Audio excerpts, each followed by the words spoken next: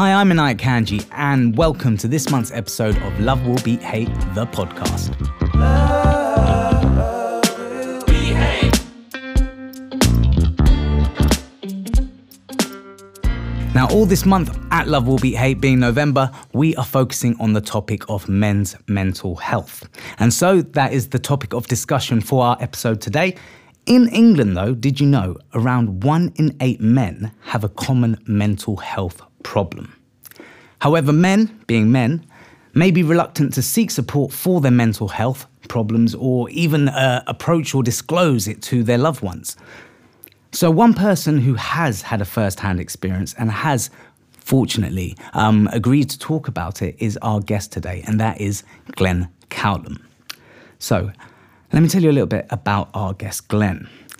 8 years ago, Glenn had just been promoted to a new position in his job. Now, as a result of the mounting pressures and responsibilities, however, his mental health was significantly affected. And one day at work, it got all too much.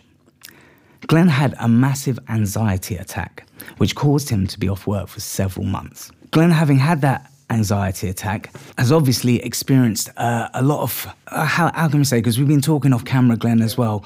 He's had quite a journey. And so, fortunately, he's here today to talk to us about his story and explain to us how his mental health has been affected in the last 8 years since that, because that was back in 2011. So, without further ado, let's introduce Glenn. So, thank you very much, Glenn. Hello, and welcome to the podcast. Yeah. Thank you very much for being here. No problem. I touched upon that episode, and as I say, we were talking a little bit off camera. So 2011, you're at work. You've been newly promoted to a position. Yeah. You're an accountant. That's right? correct. Yeah. It was like a secondment I was doing, covering a new role in there, and it was getting very, very hectic. Right, I see. And basically, you had an anxiety attack of some sort. Yeah. Basically, I'd been in a meeting with one of the senior managers in the morning, and unbeknown to me, one of my colleagues had seen apparently my hand was shaking in the meeting, almost a bit uncontrollably. Went back to the office, and I had another meeting scheduled. In fact, I probably had several meetings scheduled, but another meeting scheduled that morning. And it's almost like a bit of a blur. It's still to this day, really.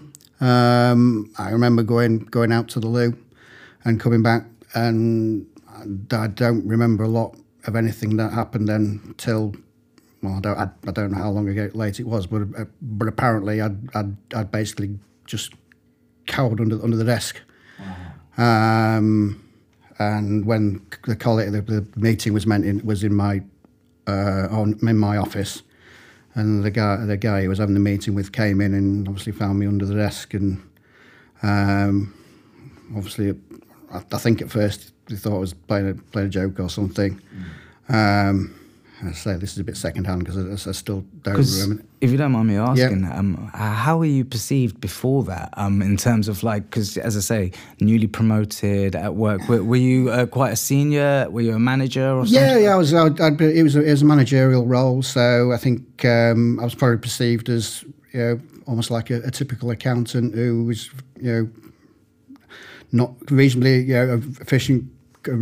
Probably quiet, but very good at going on with the job, sort of thing. I think they rang one of our colleagues about I was who I used to work with in the department, who I'd moved from. He was obviously a very good colleague, but he was also a social friend as well. Right. And I understand they rang him to see if he knew of any medical conditions that I might have, which would be causing this, and it was total shock to him. Because did anyone have any idea previous to that? To be perfectly honest with you, I didn't have any idea. Okay. Looking back, I mean, I knew I was very busy, working long hours. One of the big things looking back that I realised is the lack of sleep I was getting. I was waking up maybe 3 or 4 o'clock in the morning, and waking up, not just waking up and go back to sleep, but then my mind was switched on, so I couldn't get back to sleep. Right. Thinking about work and Just stuff work. like that. It was predominantly just work issues all the time? It was the work and no issues with family or anything like that. It was just, Stresses of work, and probably naively just thought, it was a particularly busy time that we were going through. Yeah. That it would calm down within a few weeks, and we were working towards a big deadline coming up. Right. So it was just trying to get through it, and then. And what age were you at this time, if you don't mind me asking? Because obviously this is 2011, so we're saying 8 years ago. 8 years ago would be mid-40s. Mid-40s, okay. Yeah, so your typical middle-age crisis type thing, really. Yeah, wow, okay. It was...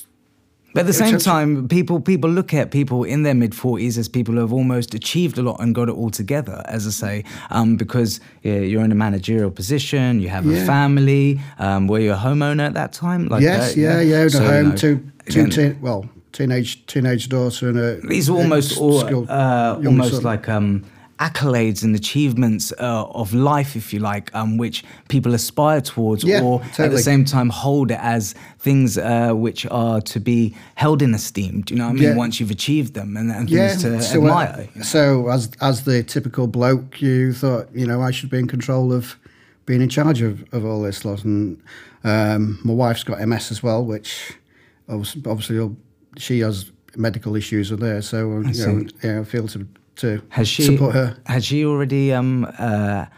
I suppose has she been struggling with her MS? Well, she's been diagnosed in 1994.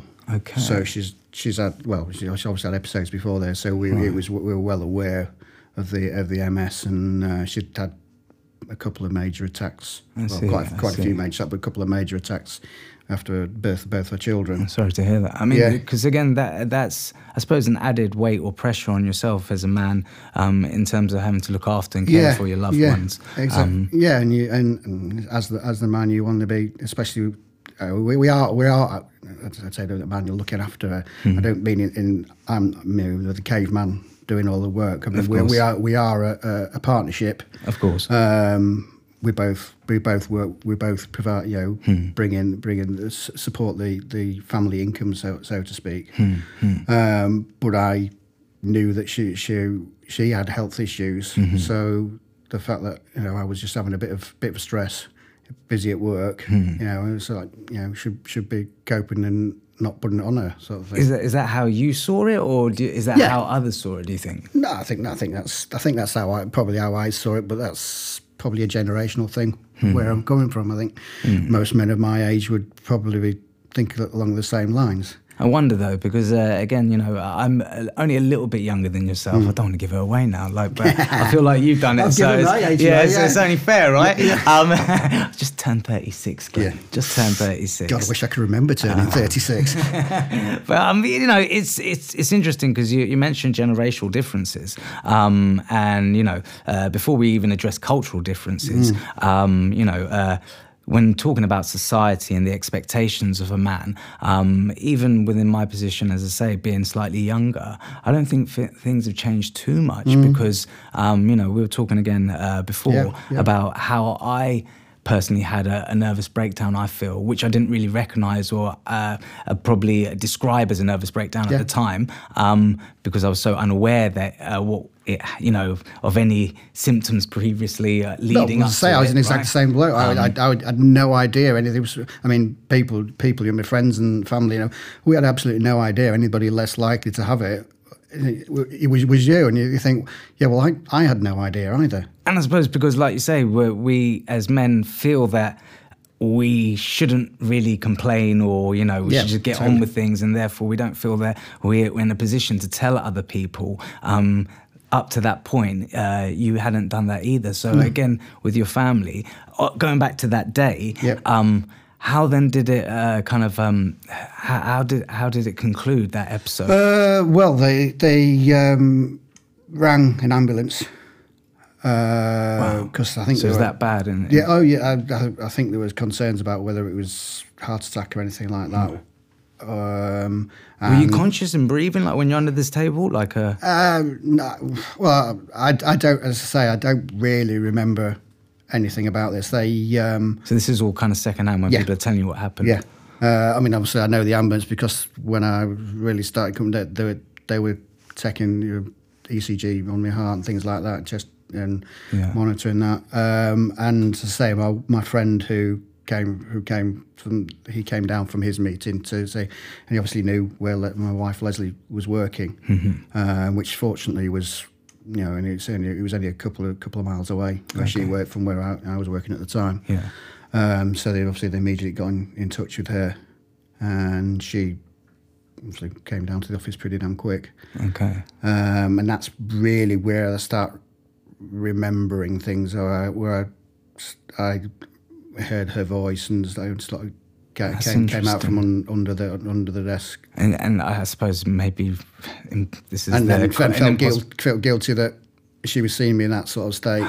That's so sad to hear as well, though, because that's like, it's almost a double-edged sword, because I was going to say, it's almost $1 million question to answer, though, probably. Do you think that was any kind of coincidence, though, that you came out of your episode almost when you heard your wife's voice? It was probably the familiarity which helped me. But then at the same time, you felt shame from the fact that it's your wife now having to save you in that scenario. Basically, So she's obviously, she's going to have to look after me potentially. Which is, again, it's so sad to hear, because as a man, like we've just described how you've obviously stepped up and done your thing all throughout your life, in effect, in terms of being a family man, looking after raising, teenage daughters, looking after a wife who's obviously struggling with an illness as well, providing as a breadwinner, all these things. And as I say, I can relate only to the initial part when I used to be married. Even then I remember, the idea of turning to my wife at the time and asking for her help. Why is it that as men we feel like we can't do that? Because, as I say, they're our partners for life, right? And I suppose the marriage vows is in sickness and in health. Right, both ways, right? Yeah. But we feel like that for some reason. It's. I'm not a great talk. I mean, this is not talking out loud. So this is probably. I mean, I've obviously had conversations with people down the years, but not massively. I'm not. You haven't been somebody who's really expressive. I've not gone out there and banged the drum. I've had mental issues, and this is what I had. I still feel quite private about it. So then, thereafter, when your wife managed to obviously aid you on that day, and you get home, I assume. Did you go to the hospital then straight away? No. I mean, they my heart and everything was fine. Right. So I think they basically put it down to panic attack. Okay. And stress. And so you just went home. Wife booked an appointment with a local GP. Right. And basically we went in to see the GP the next day and went through it and was on medication. Okay. For a while. So that was their immediate response then, in terms of from a health perspective? To start with, some of it, when I explained my symptoms, some of it was sleeping tablets to help me. Okay. To help you sleep. Some of it was probably the factor was a bit of exhaustion. Right. Yeah. Because I hadn't, and it wasn't just weekdays. It was I was waking up early on weekends as well. Yeah. Yeah. And still, even at a weekend you were doing. Is that just because your mind was just suddenly going back to it? Yeah. Okay. Yeah. So I think the pressure. It was probably the key was it was probably just a bit of exhaustion. It was the indicator of why it happened. So he gave you some sleeping tablets. And nothing else other than sleeping tablets? No, and then antidepressants. Okay, he gave you antidepressants as well. Okay. Yeah, and we obviously followed up with quite a few. Counselling? Was there counselling? Because this is interesting, because again, I think, like you say, 2011, it's not too long ago that, our NHS service and other things, have changed, without getting too political. But let's be honest, mental health is everywhere in the television these days. Right. It's almost getting to the stage where being in the boat I've been in is something you can't turn anything on the television without mental health being mentioned. No, you're completely right. I mean, we were doing a little bit of research beforehand, and like we're thinking even the fact that it's in films now, like the Joker, this film which everyone's talking about at the moment. Yeah, went to see that last week. Oh wow! So you've seen this? Yeah? Seen the film? Yeah. Okay. What was your thought on it? Like, I admired the performance that he'd done, and you could see it was an excellent performance. That the way he portrayed the motivation he must have had to do that. But I don't know whether it's from my past experiences as a entertainment. I found it a little bit. It wasn't something that I found particularly entertaining. There, I say it's more of appreciation rather than did I really want to go to see that? Yeah, because a lot of people said they walked out the film feeling depressed. I mean, I didn't. Fortunately, because of past experience, I didn't feel depressed. I just thought.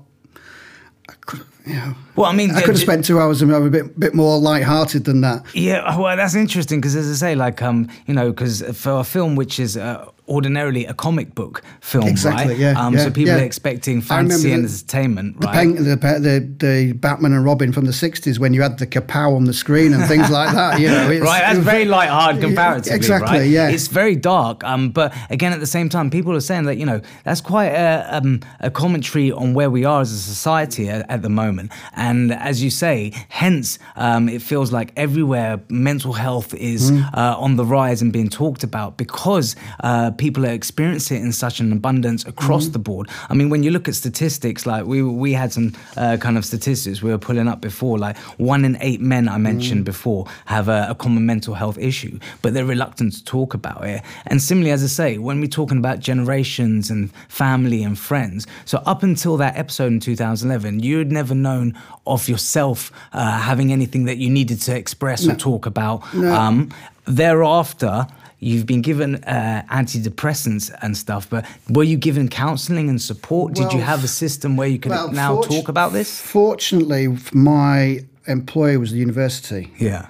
Who had a very good pastoral service. Okay. So the university did provide counselling and various different courses, I think wellness and things like these sort of courses, which I can't say. I'm probably a bit stick in the mud about that one, a bit old-fashioned with that one. It wasn't my thing. Interesting though, because despite going through it, you still felt it wasn't your thing. Yeah. And, okay. Yeah, it's interesting because obviously I did have a second episode, by which stage I wasn't at the university. I was at another employer, and the difference in attitude of the other employer and facilities from them, American-owned company. Positive or negative? Negative. Totally really? Negative. I mean, basically... And this was in, because I was going to touch upon this was in 2018, right?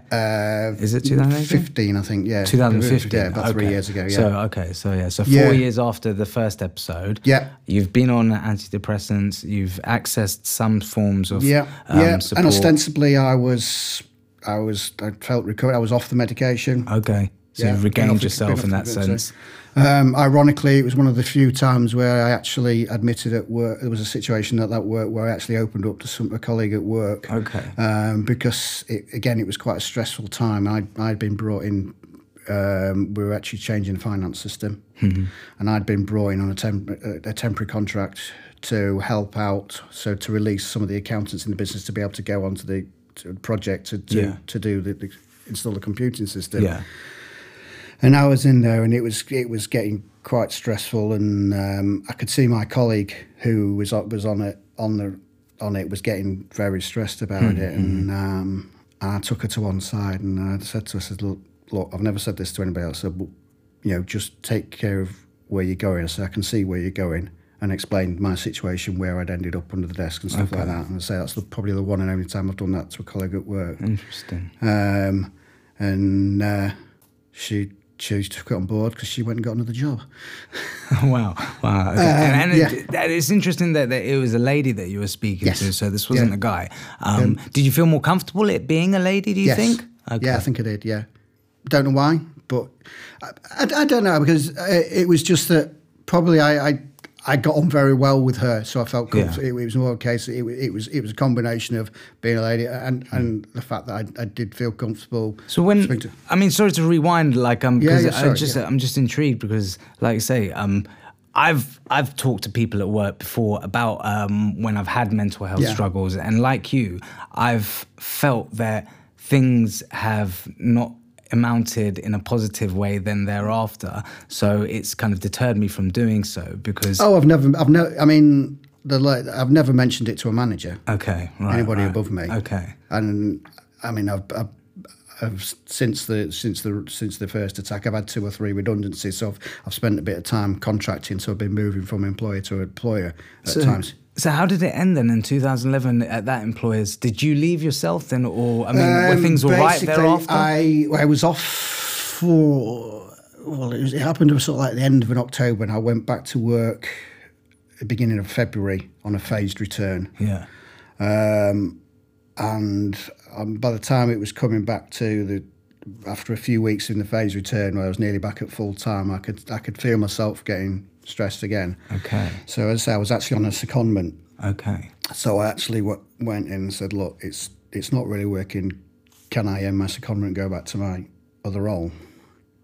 And of course, somebody else was already in that role, which, you know, fair enough. Right. So they gave me the offer of going back to the role, but there was no guarantee of a permanent role. Okay. So I had to take the long-term view that really. Do you think this is a result of what had happened? Do you think this is them reacting that way? I think basically that it was certainly the second employer it happened to. I know if it had been in the same situation, they would have said it's either stay in the role or on your bike, son. Okay. They did try and. Whereas these guys were they were quite supportive in a way. Yeah. But it was you yourself, as you said, it was mounting the pressure again, and so you felt like you needed to have a change. And it's like the familiarity of the role I've been doing I'd been there 20 odd years. Okay, wow, that's a long time. So it was, I just it's a bit familiar. So I went back there, but they eventually had to leave. Okay. And that's when I first started a bit of contracting. Because I'm just interested to say, how did your colleagues react to you? Were you treated differently thereafter? But as you say, you yourself kind of left.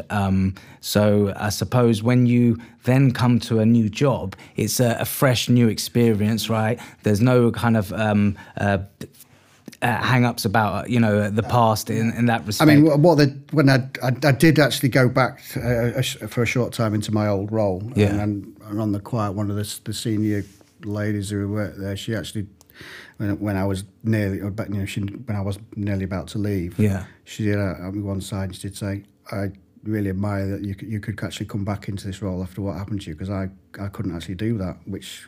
And that's a lot to be said, right? Which I didn't think about at the time. I was just thinking about almost like the security blanket someone was familiar with, because the new role had been what had caused it. Yeah. So okay, then. So as you say, so 2018. Then fast forwarding, you obviously experienced a second episode, and as you say, during this period between, so you didn't really talk to your friends about it much. No. I mean, I mean, obviously, as soon as it happened, family were up and to help me and talk through it. I mean, my wife's role, her role is much of quite a counselling role. She's a nurse, so it's a bit of a counselling role. So obviously, which is helpful. It's very helpful knew the right things to have somebody who has some understanding and empathy in that. But I think parents, even more of a generational thing than now. It's difficult to understand. We had conversations about it, tried to explain it, but probably not long, deep, meaningful conversations. Okay. We have got a very good group of friends, and it was the first one that happened was actually ironic. It was very poorly timed. We were actually.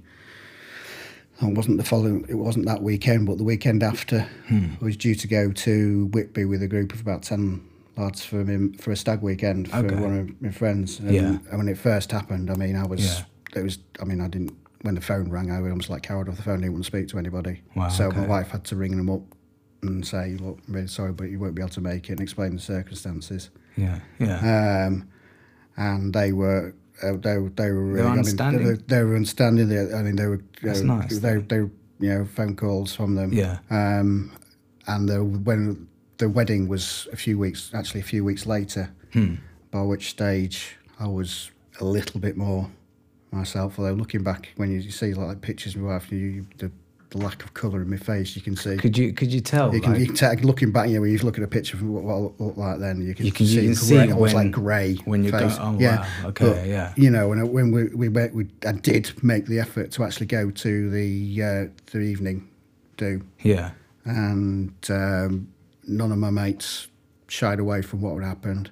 They all, but they all came over. And but was anyone intrusive, or they were quite? No, did they let you lead the conversation in that respect? No. Well, to some extent, they brought the subject. But came over and asked how I was, how things were doing, and then left it to me to have the conversation with them. I think they really took a bit from my leads that I was, It's really nice, though. As I say, that's amazing to hear. They were, really supportive. I wonder if it's at all. And I know we're jumping all over the place in a way, but it's just as I say. I wonder if it's at all to do with the fact that men, it seems, from statistics which have been found. Between these ages, from 35 to 50, let's say. What I was amazed at when I was going through, sort of like how common it is, right? Did speak to people about it. Oh yeah, I've been on citalopram, or I've been on this, or I've been on that, or my brother has been on it and stuff like that. Amazing the number of people who, when you did say something, they had been on it, or they knew someone very close to them. Because I'm going to be quite honest, like when it was offered to me by my GP, I had such a stigma attached to it that I was like, no, I'm not taking them, and I never That's did. the advantage of having a nurse as a wife. Yeah. Okay. Because they have helped you then. Yeah. They did help you. They stabilised you and helped you to then wean off again. And I'm still on after the second episode. I'm still on them now. Okay. The GP at the time, the first time we were quite keen to come off them. Well, you mentioned there again the second episode. So obviously we said your friends are very supportive. Obviously there's a generational gap between your parents, so therefore you didn't speak much to your parents about it, but they're obviously aware. They came up and we talk about it, but I mean, it's not something that my. Probably parents I'm very much like them, not an open character's feelings talking anyway. Okay, right. So I think I very much get my character from them. So right. So I think they possibly like me in the situation. I probably wouldn't have known what to say to somebody else either. Well, it's a healthy way of looking at it. At least you don't hold anything in that regard. That they should understand, or But then, as you say, 2018, you have another episode at work, and this is a new job in terms of it's a different company. Yeah, well, this one was actually from home. Okay. I'd broken my ankle playing badminton a couple of weeks beforehand. And this is what I'm saying about I was actually in the A&E having my ankle scanned the following day. Okay. And my company was ringing me up basically to find out when I'd be back in the office. Right. And that was... Wow. That's quite insensitive. And not very understanding, And then at the time, it was quite an unusual one. I actually went in and was told that I hadn't broken my ankle and it would just damage ligaments. So we were fine. So I had a couple of days working from home, which work sent. Again, it was part of this computer project. There was guys over from America at the time, which was again they got a taxi from one of the guys because he was over in Skipton. I was working, so he could come to my house, so I could work from home on this project. Okay. So I was working ostensibly with a sprained ankle, a badly sprained ankle, driving it over to Skipton for a week, and then about a week later, we got a phone call from the hospital saying, "We've just been re-examining your X-ray. Would you like to come in again?" and this was a Sunday. Yeah. And I said, well, I'm working next week. I finish early on a Friday. Yeah. Can I come in? Oh, yeah, that'd be fine. Anyway, we got back to hospital Friday. Oh, we found you've broken your ankle. Well, I've been walking on it up for about 2 weeks, and I've been driving every day from Leeds to Skipton. Gosh. Oh. I know. So at that point, I was actually they actually thing, signed me off work for a few weeks. Yeah. And because you would have it just inflamed it so much more and just aggravated it so much more. And I got a phone call from the occupational health at work saying that sick notes are only advisory. So they basically overrode a sick note. Okay. And so that added to the stress, and then it was our financial year end as well. I can imagine, like, So I was basically couldn't move at home. For my wife, my son had a broken foot at the same time. So I was working from home under intense pressure from work, working from 8 o'clock till about, well, I think it was 12 o'clock one night I finished. Wow, and they were putting me pressure, and it got long days. Yeah, long it got days. to one point where I was working in the morning, and an email pinged through, and I just thought I need to go for a walk. And so it was January day. And you can't walk at this point. Like. Well, I'd just had my pot off that week, but I was still on crutches. Okay. So it was supposedly in the stage where don't walk on it too much. Right. You know, it's just mending. Yeah. So I went for just a little quick walk. Okay. It was January. Short walk. Well, meant to be. Put a thin jacket on. Mm-hmm. And January, so it was January. Sometimes can be like snow kind of weather. It wasn't snow, but it was a beautiful sunny day. Okay. But it wasn't much above freezing. Okay. And I decided to walk, as it turned out, 15 miles on crutches. Oh my gosh. I just got walking and just carried on walking. It was a bit like the first episode where I just zoned out. And so when you were leaving the house, though, were you conscious that what you were doing? You're saying, "I'm going for a walk." I'm just going for a walk just to clear my head because I got 3. I just need 5 minutes to. So this, again, it's another episode in the sense that so your mind's then zoned out and you've lost memory of what you're doing in that period. I haven't lost memory. I can remember. I can remember. It was because it's funny. I can remember in my mind thinking I will go walk to Massam, which is obviously where the Black Sheep Brewery is. And that's probably about 40 miles from my house, so it's not really a logical thing to be thinking. Gosh, yeah. And I just carried on walking away. I left my mobile phone on the table, so nobody could contact me. Okay, yeah. I had my family. I had my wallet. I had my wallet in my pocket, but I had no money in it. Okay. So how long were you walking for in terms of hours? Hours. Yeah, I left. It was. I don't know. It was quite mid-morning-ish, so probably about 10:10 or something. And it was. I can't remember what time it was. It was 7 o'clock or 8 o'clock at night. Okay, and you've just been walking, and the family didn't know who we were. 16 miles. Yeah. And so in this period, again, obviously thereafter, you've probably at that time you wouldn't know, but afterwards. So your family, what were they experiencing at this time then? Because they must have been thinking, "Where are you, Shorty?" Yeah, well, my daughter was home from university, so she rang my wife at work, so I can't find Dad. He said, "What do you mean you can't find Dad?" You know, he thought she was. Because you've been working from home as well, yeah, and we're on crutches. She says, "He's not here." He said, "Oh, he's probably just gone round to the paper shop or something like that." But of course, then she left it, and then a bit later on, she rang her. He's still not found Dad. Gosh. And of course, at this stage, then that's starting to get a bit more concerned. Yeah. I think she came home from work early, and after in the middle of the afternoon, I think they called the police. Wow. Okay. So they called the police. So it escalated to that. The police came in. And yeah.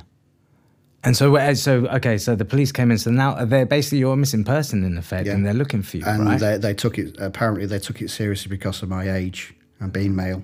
Well, just again, it's interesting that this has happened to you because when I was doing my research, and not to go into too much of a tangent because I want to address exactly what happened thereafter, 73% of adults who go missing are men. And I even done a documentary on homelessness And when I started speaking to all these people, a lot of these men, it's because of episodes and mental health breakdowns like this, where they've just gone and wandered out of their life almost, left everything and just upped and left and disappeared.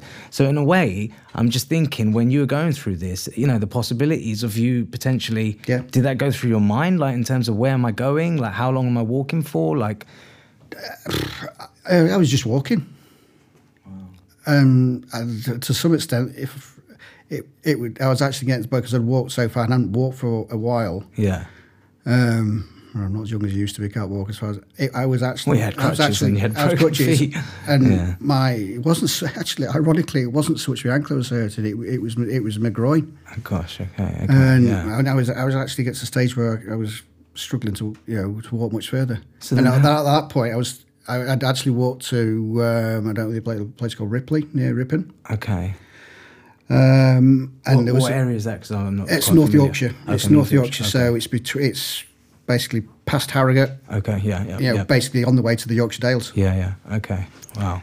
Long bop. That's a long walk. Yeah. And it was almost. And I say I only had a thin jacket on, and it got pitch black, so it was getting very very cold. You would have got hypothermia, pneumonia. And I was thinking, because I say at points I had it in my mind about Massam. Yeah, and I knew I wasn't going to get it that night. I always had a point. It was like sleeping in the bus stop and walking on. So how did it conclude then, that event then? Fortunately, I was sensible enough to ring home.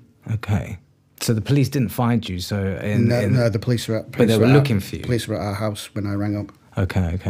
It's really fortunate because, as I say, people literally disappear in episodes like that.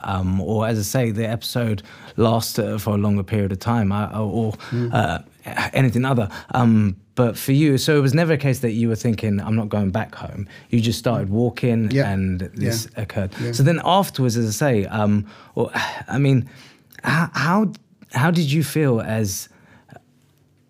as a father, as a husband and stuff, when you're going back to your family, and even in these periods, like you say, you've been on medication, you've had another episode, this workplace is not as empathetic or as understanding as the other. How did you deal with it thereafter when you went home and stuff? Well, and how did you even get home? Like, were you... basically, the police came and picked me up. Okay, they picked you up. I didn't have any cash on me. Well, I think I had a couple of quid. And they basically told me there's a pub in Ripley, and they basically told me to go in there and wait for them. Okay. It's funny looking back. I actually went to the bar and to buy a coffee, and I said I haven't got any cash. Will you take a card? And we can't take a card for under £5. So I said, do you mind if I sit down here just waiting for my wife? And they said, yeah. And all of a sudden they came back with a coffee.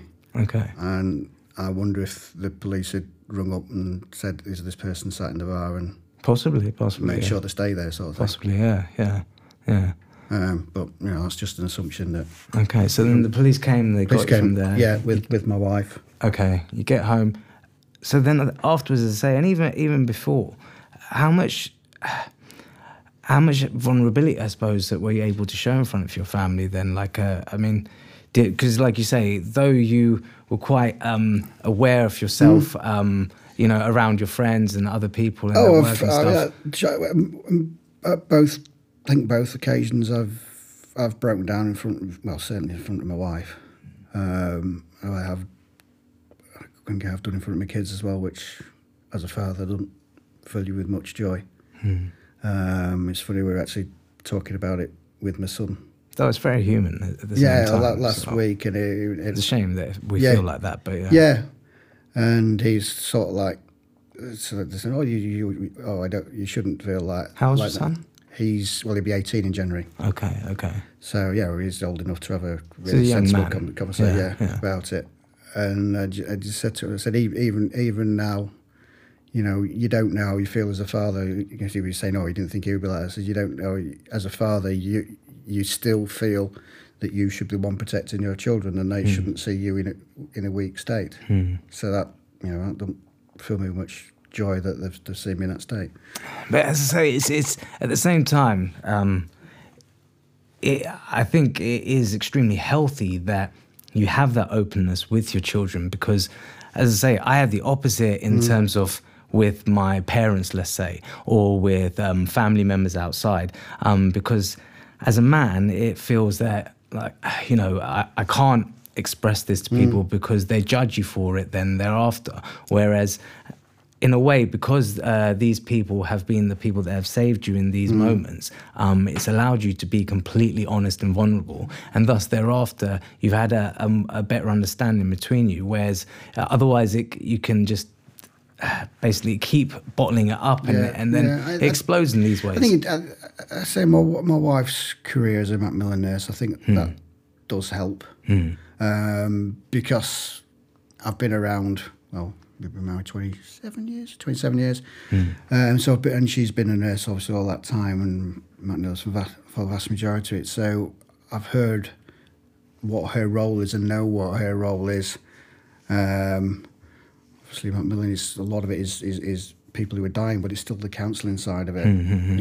Fortunately, I wasn't in that bad a state. That's what I was really facing. that's really fortunate though, that at least you have that to hand. Yeah. Yeah. So, you know, she knows what she's talking about, but she an experience to empathise and probably know how to pitch it. Yeah. Because obviously, when people with majority of cancer, they can have mental issues as well. You know, the stress and stuff of that is very difficult. So she's had to deal with that in a professional capacity. I don't think she particularly envisages using it in a personal capacity, but you know, it's quite a role reversal in a way, right? You were caring for her previously, and now she's almost caring for you. But as I say, I still think it shows immense strength, though, in a way, because of the fact that being vulnerable and showing your kids and your wife this, at the same time, it prepares them, because I don't know about you, but I never thought I would have vulnerabilities to mental health. Totally not. No. I never thought my mind was fragile or in any way penetratable in that sense. Like, you know, I thought I was invincible in some respects when I was younger. So, you know, again, as I say, I feel like it can happen to anyone. Oh, yeah. I mean, that was the reaction to my, because I think I was perceived as a fairly laid-back sort of person. Didn't get ruffled by too much. So, and eventually anybody who Leslie told was, Glenn. Everybody was shocked. Well, your daughter actually mentioned to me, because for those who don't know, your daughter's actually one of our producers, and thus, you know, she kindly helped us with this episode, facilitate it. But she mentioned that, you know, humour is something that often you utilise to great effect. Apparently, you are quite witty, which I can see. But as you say, humour sometimes, I know, especially as an artist who works in comedy and etc., can often be a way we mask our actual... it is one way. I mean...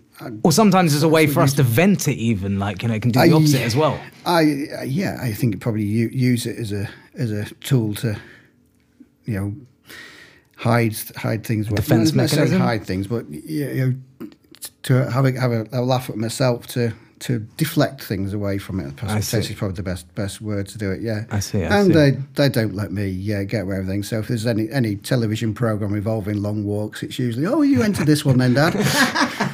You know, that sort of thing. So yeah, but as you say, I think it probably is quite healthy that we can do that as a family. I think it's definitely helped me. As I say, I feel like it's almost been therapeutic, being able to write and use comedy and other things, narratives like that. And so, like you say, if you're able to own it in a way, and laugh at yourself in a way, and at the same time, in a warm sense, though, like you say, being able to share that vulnerability through that humour with your family, it's a beautiful thing. And in a way, as I say, I feel like you're one of the lucky ones in a sense to have that support network, because I don't know how you feel. Do you feel like in society most men have that same situation as yourself, or I think I'm, from your experience? From my experience, I think I'm very lucky in the fact that most of my close family and my close friends, we're very lucky that very few of them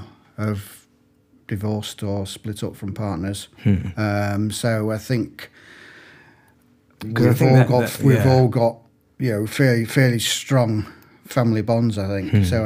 I think I mean we come from. We're not posh and everything like that, but we come from a reasonable standard of family, and we're lucky that we've not come from inner city with all the deprivation and problems that other people have got. So and I think that helps.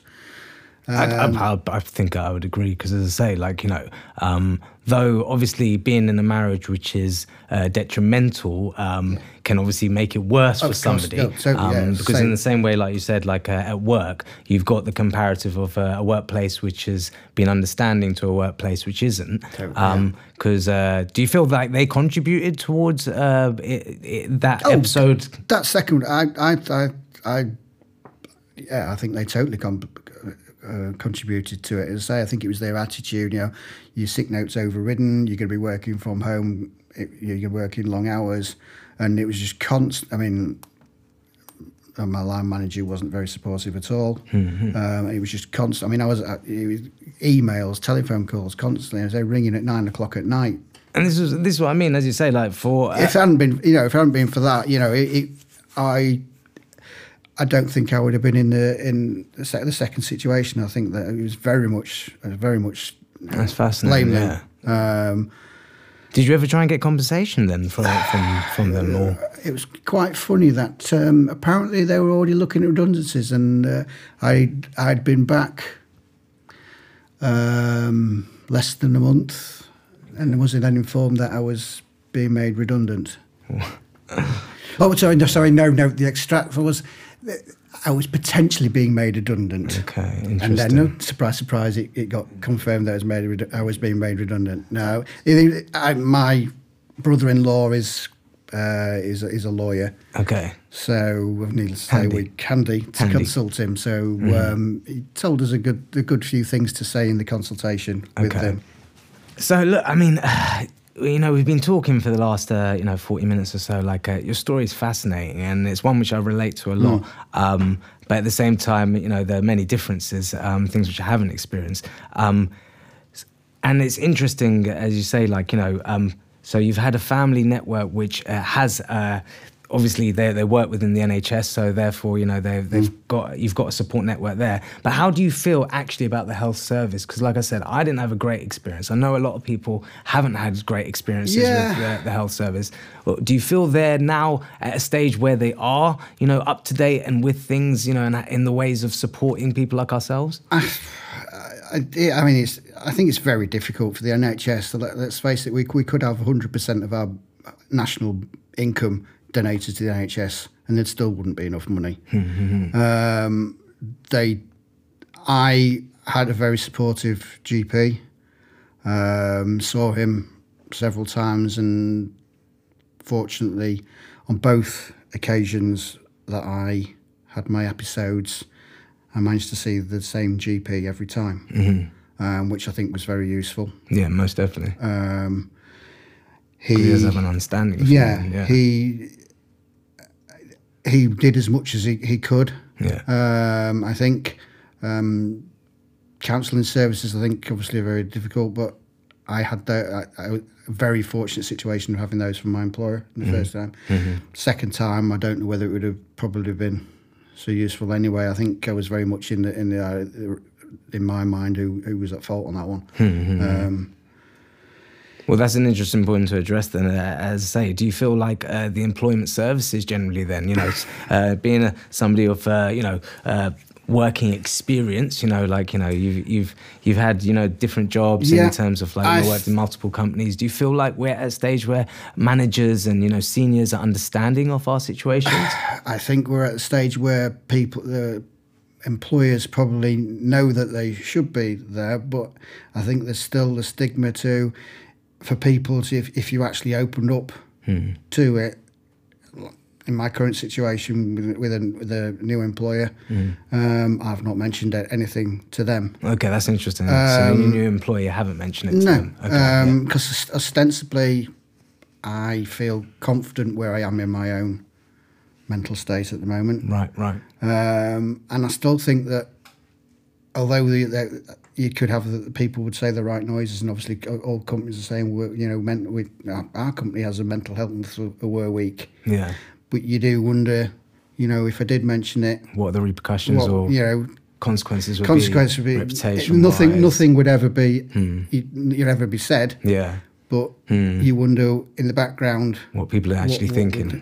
Yeah. No, as I say, I relate, man, because I feel that I've experienced both. I've expressed it in some places and haven't expressed it in others. And where I've expressed it, sometimes, unfortunately, people start to think of you as less capable in many ways, not understanding that, in fact, many senses, we're more capable because we do deal with both. Yeah. You can look at it that way, But, I mean, then, to close then, I mean, as I said, it's reported that 191,000 men report issues of stress and depression, anxiety. The statistics, as I say, 73% of men, go missing as a result of these kind of things. Our age group, middle-aged men are the ones experiencing it at the most highest effect and to the most detrimental effects because it's related to suicide, homelessness, drug abuse, addiction, all these different things. I mean, what is the solution then, Glenn? It's very fortunate that, if I could give you that, I'd bottle it and sell it, wouldn't I? I'd be a millionaire and I wouldn't have to have stress. But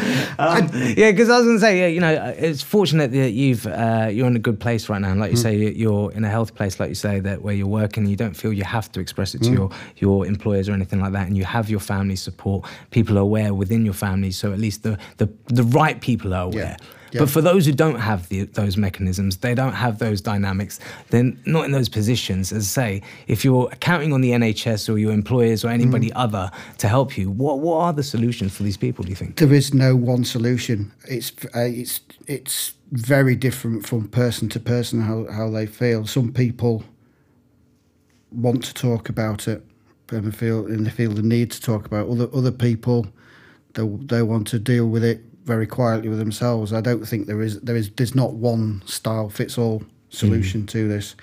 As I say, I think you could put the whole budget of the nation into mental health, and it wouldn't solve it for everybody.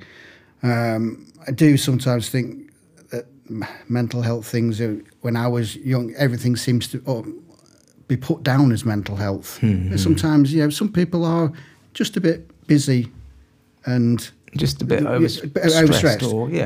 And that isn't necessarily a mental problem. That's just being busy. If you cope with it, as you I think the media need to be a bit careful with where they go. With everything seems to be put down to that. And then you can focus on what the real issues are rather than just labelling everything under there. Because otherwise it can just be a case of flinging tablets and very much tip box exercises. And the general public dealing with symptoms but not underlying issues. You have the charity over. There's the syndrome where people another charity. If it's everything's mental health, I think people can get tired of hearing, especially people who don't understand it. Then they're potentially the people you want to be able to understand it because it might be them in the future. Indeed. So I think the media have a responsibility to perhaps not put everything down to it. That's interesting. Yeah, that's an interesting take on things. Yeah. So that's my view. That's my view from having the situation. I don't go around. I've had two panic attacks, whatever you want to call them. Have been and I'm on antidepressants, but I don't consider myself a mass.